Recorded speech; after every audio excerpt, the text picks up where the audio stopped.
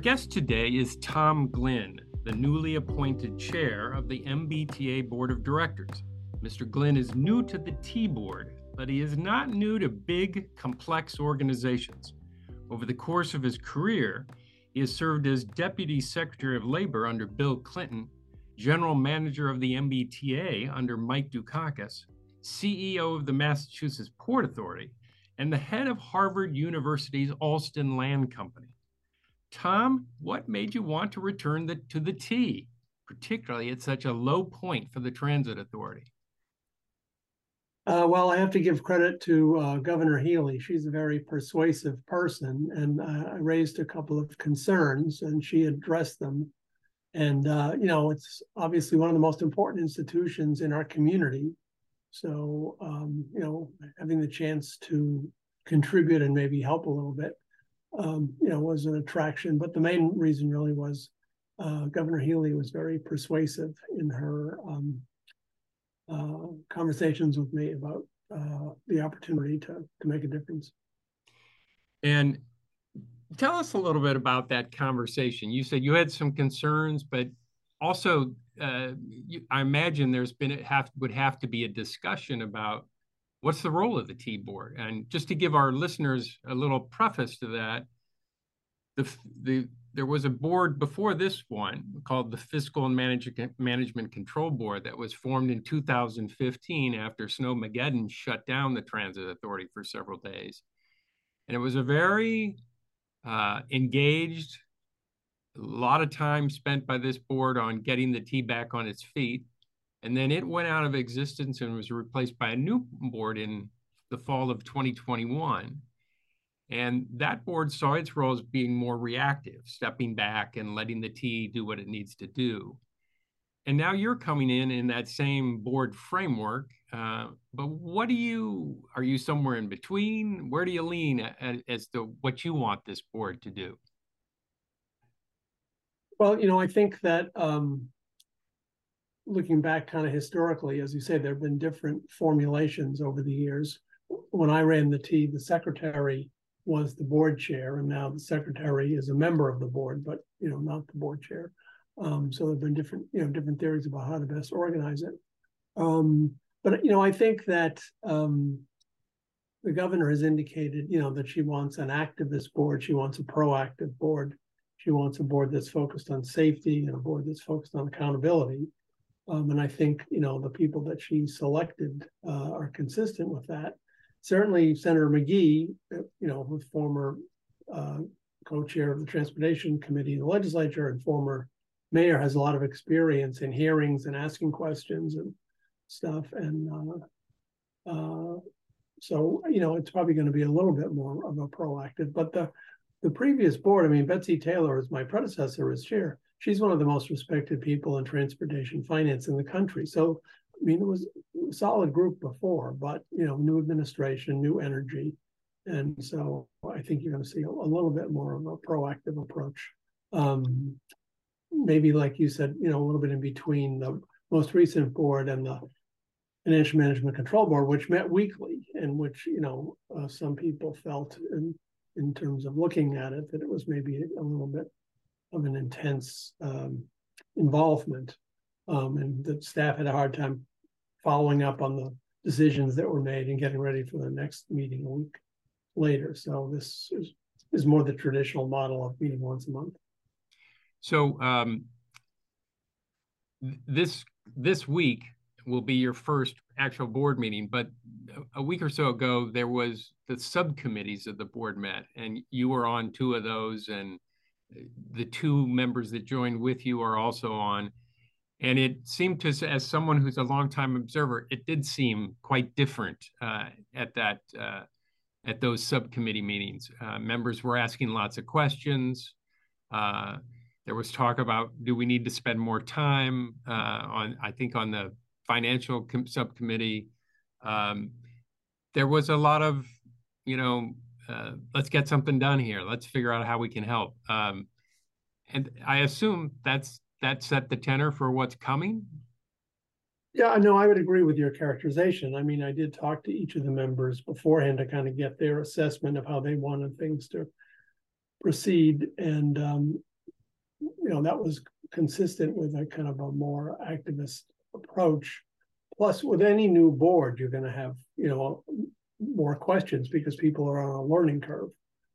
So in a way, it's a little unfair to compare the last meeting of the previous board with the first meeting of our board. But I do think that we've been encouraged to be more engaged and have a sense of urgency, which the passengers feel.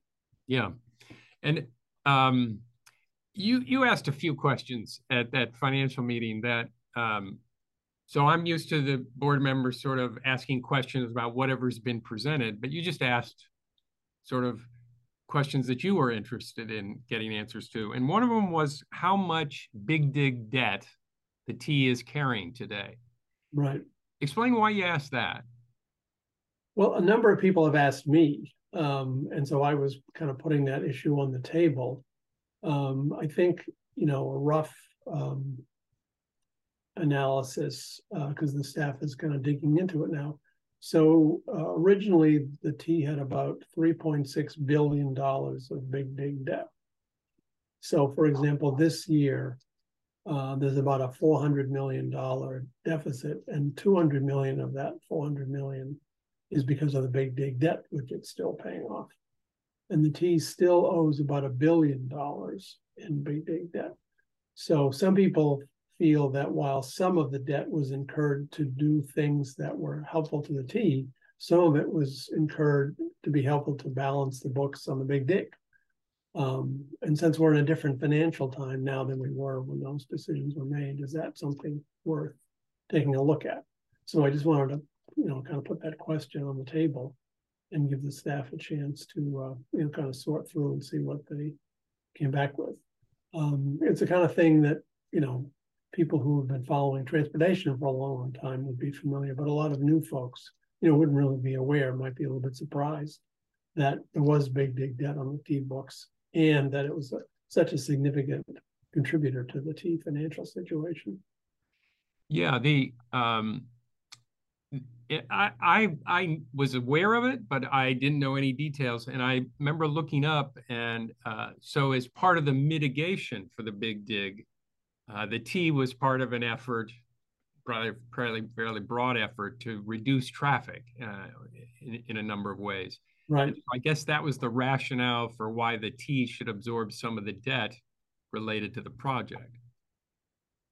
Yeah, I mean, there's a lot of inside baseball here. I mean, there was the original agreement from December of 1990 with CLF, between CLF and the Secretariat, that laid out a number of mitigation measures. And then this decision, which was made in the mid-90s, was involved in kind of ratifying some of those earlier commitments, but also trying to figure out, how to close the books on the big dig.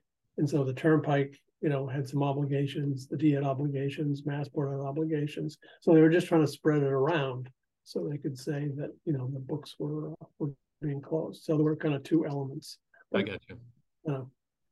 And is the thought sort of kicking around the back of your head that maybe the state should pick that up and as a sort of support for the T? Yeah, I don't think that's a position that we've taken, but I know that's a position of some of the experts and advocates around town. But we haven't really discussed it, and we're still gathering the facts. Okay. I think it's being asked by some of the experts and advocates, with that in the back of their minds. And what's your sense coming in of the T's financial status? Because I think you're going to be approving a budget at this coming meeting, or at least giving tentative approval to it. What's your sense of the T's financial status, does the board need to sort of focus on this issue pretty quickly? Yeah, I mean, it's not perfect that we have to vote so quickly after we got appointed, but it'll either be this meeting or there may be a special meeting on June 8th if we don't get through all the analysis on the May 25th meeting. But it's probably the biggest single responsibility we have is voting for the budget and voting for the capital budget. So we want to make sure we get it right. The budget reflects people's priorities and aspirations, so people pay a lot of attention to it. And there's some significant changes under Governor Healy. About half of the increase, it's a little bit more than 6% increase, but about half of it's for safety, including adding about 600 positions that would be focused on, safety issues. So that's a big change. There's also $5 million that Governor Healy proposed for a discounted fare analysis. How would we really pull that off? So that's kind of a shift from the past. There's 176 new positions, so the Green Line extension can be fully staffed. So there are a number of things in there that are different. So we want to make sure everybody's had a chance to take a look at it. The questions that I was asking that you referenced before, so one was about the T police to make sure they are fully funded, and another question I asked was about elevators and escalators, and that's a perennial issue at the T, and you want to make sure that we have enough funding because, if an escalator or an elevator is out of service, they can deny somebody access. I was recently at the Charles MGH station, and there was a woman in a wheelchair, and I was praying that the elevator would work, and which it did. But if the elevator didn't work, then what's that woman going to do? So these are issues that affect our passengers, and we need to try to protect them from the ups and downs. So I know there's the budget for the current fiscal year, but the T always somehow seems to scrape enough money together. Either they don't fill all the positions they're planning to fill, or they're using federal money, or they're shifting funds around in some way that they're able to balance their budget. But the prediction is coming that it's going to go in and slip into deficit, probably, unless there's some big turnaround in ridership. It's going to slip into deficit in the coming years. It could be quite large, depending on what happens with ridership. Is it your role to sort of advocate with the legislature, or is it just your role to tell the governor what you think as a board that we need to do? Well, I think that's really up to the general manager, Phil Eng, who's doing a great job. He arrived pretty recently, but I think he's really, hit the ground running. And, and the secretary to figure out what role, if any, they want us to play in the advocacy. I mean, that can be part of our portfolio, but it really needs to be based on kind of whatever their game plan is with the governor. I think if they asked us to do something, we could be helpful.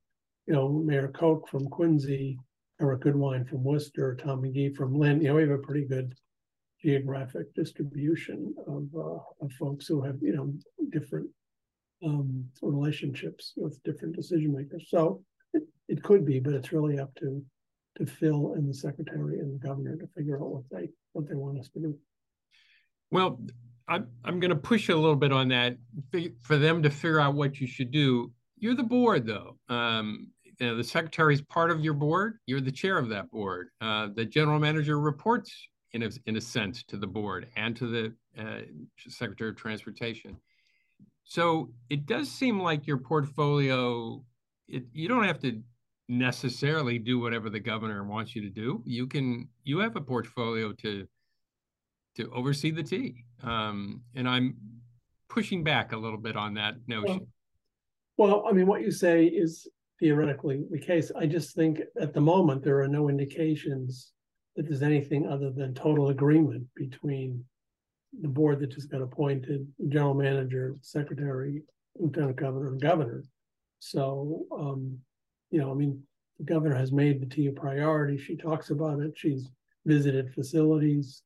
I know it comes up, at most of her public events.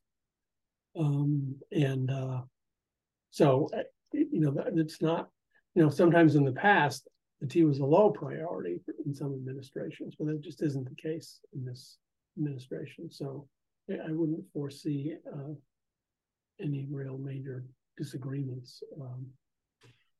And yet I have yet to sort of see a longer term plan for how the T is going to, I mean, Philibang is struggling to fill enormous number of jobs. Uh, there's all sorts of operational issues he's trying to deal with, um, that are probably hampering efforts to get people back riding the T. So Right. he's got that on his plate. But I have yet to see some sort of long-term plan for, um, does some advocates say the T needs a lot more money and needs dedicated funds so it can do this and this and this and that. Others maybe say it's okay with the way it is. I'm not really sensing. Yeah. Well, I mean, I think there's broad agreement that there is some kind of a fiscal cliff coming in 2026, whether it's the MBTA Advisory Board or the Mass Taxpayers Foundation or the Better City, or broadly across the spectrum, as you say. And that's going to require a conversation. Jim Rooney at the Greater Boston Chamber had proposed a mobility commission to kind of take a broader look. So I think that's in the cards. I would say, because I've talked to General Manager Eng, a couple times about this. He is intending to kind of lay out after the first 90, 100 days kind of a game plan, which will hopefully address some of the issues that you were raising about the longer term financial situations. So I think there's a strong team in place at the T, in terms of the financial analytics and prescriptions. So I think he knows that's part of his portfolio, and I think he is planning to put something on the table in pretty near term. Okay. And do you have a sense of where the T is on this whole issue with slow zones? I know they're starting to attack them through various closures and what have you, but I have yet to sort of hear we're going to be done with this by XYZ date, or really any sort of timetable for things. Have you gotten any briefing like that? I mean, I would say we've gotten kind of a down payment on a briefing. I know he's spending a lot of time sorting that all out, because there's the blue line, the orange line, the red line. He's got each one of those is a separate story, and I know that it's very frustrating for the passengers and the public in general. But he needs to be the one to kind of put a plan on the table that people can react to. And I know he's working on that, but I haven't been briefed in any amount of detail to be able to speculate on how that might look from a timetable point of view.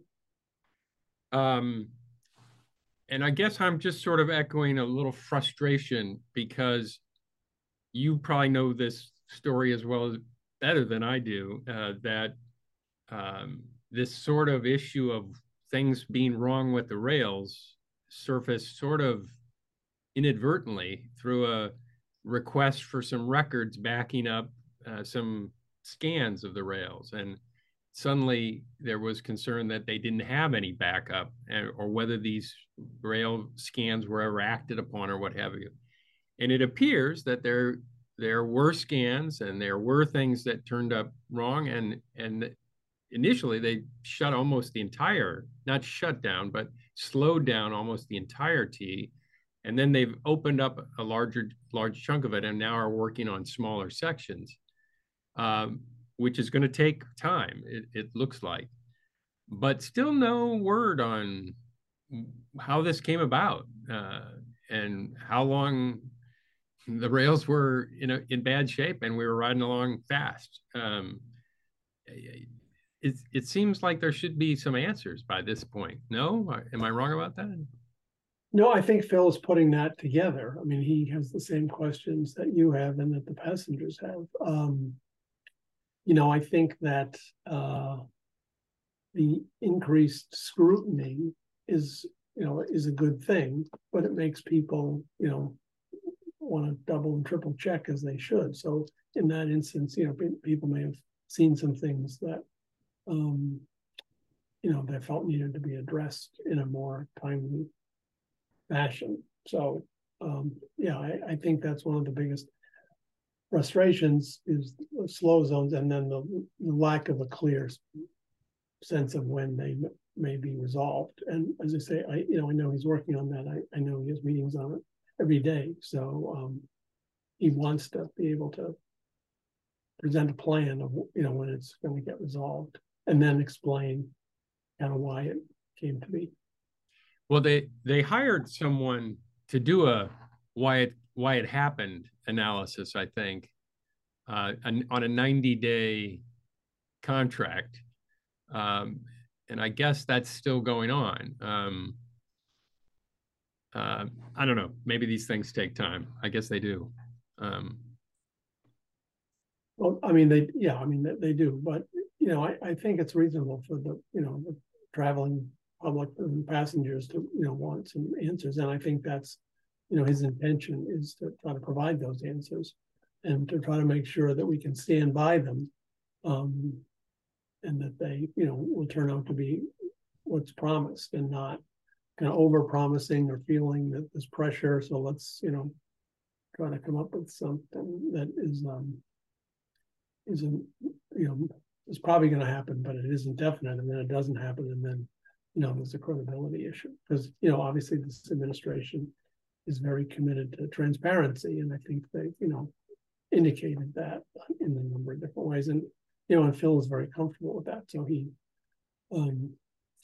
he's working to answer these questions. Okay, so let me just ask you another little question about the board itself. Yeah. If my memory serves, the House proposed a slight tweak to the board. And one of the changes would be allowing the city of Boston to have a representative on the board. Right. That's obviously, it was a part of a budget document, so who knows where that will end up in the end. But do you think the city of Boston should have a seat on the board?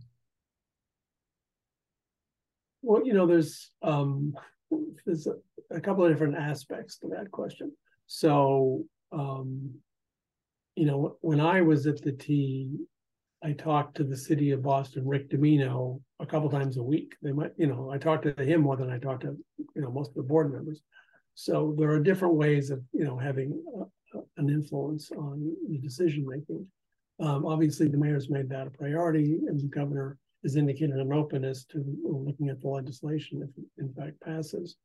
I think that the tricky thing and why some folks, were not as enthusiastic in the earlier instance that you were citing is there's a notion that when you're on the board, you're representing the interests of the whole T.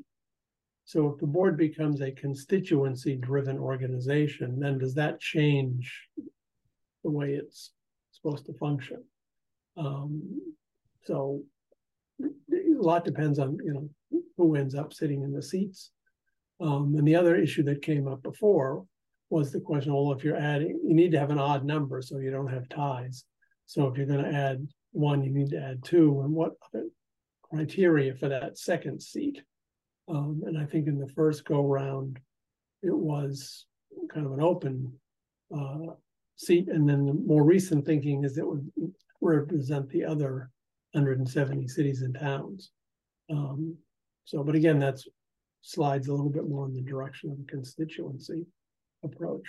So, these are legitimate, policy issues that need to get sorted out, in the legislature and with the governor and the mayor. But, I think there's a reasonable argument for taking a look at it for sure. Yeah, I'm glad you brought that up because Ray LaHood, the former U.S. Secretary of Transportation, who did a safety analysis for the T in 2019, I believe, he was, I think last year, testified that he doesn't like those constituency boards because for the very reason you mentioned, that they're looking out for whoever they represent and not the whole T. There's a danger that it's not an automatic, but it's not automatic. That's the danger. Yeah. But the flip side is that right now aside from a representative from the MBTA advisory board, which is currently the mayor of Quincy, right? it's all gubernatorial appointees. So it's sort of the question is whether this is enough critical thinking about what's going on. I'm sure that came up with the Healy administration, wondering what was Baker's board doing? Why weren't they doing more than they were? Something like that. But they all work for the governor. So that's the criticism the other way, that they really don't want to step out of line if until the governor says it's okay. So this independence or constituency representative is an interesting dynamic, I think, especially on a authority in crisis. Yeah, no, I mean, I think it really does depend on who you pick. And there are certainly people that the mayor could select, who have a lot of experience, in transportation and with boards and stuff. We kind of see the broader set of responsibilities. And other boards, have the same kind of dynamic. But so it just needs to get sorted out in the legislative process and with the governor. But I think it's high profile on the radar screen. So I think as you pointed out, it passed in the House before, I think the current thinking is a little bit different, so maybe it'll be more acceptable from the Senate point of view. All right. Well, Tom, Glynn, thank you very much for joining us today. Really appreciate it, and all the best to you as chair of the MBTA board. Thank you very much. Thanks for the chance to talk a little bit about some of the hopes and aspirations. And to our listeners, we'll see you again next week. Thanks.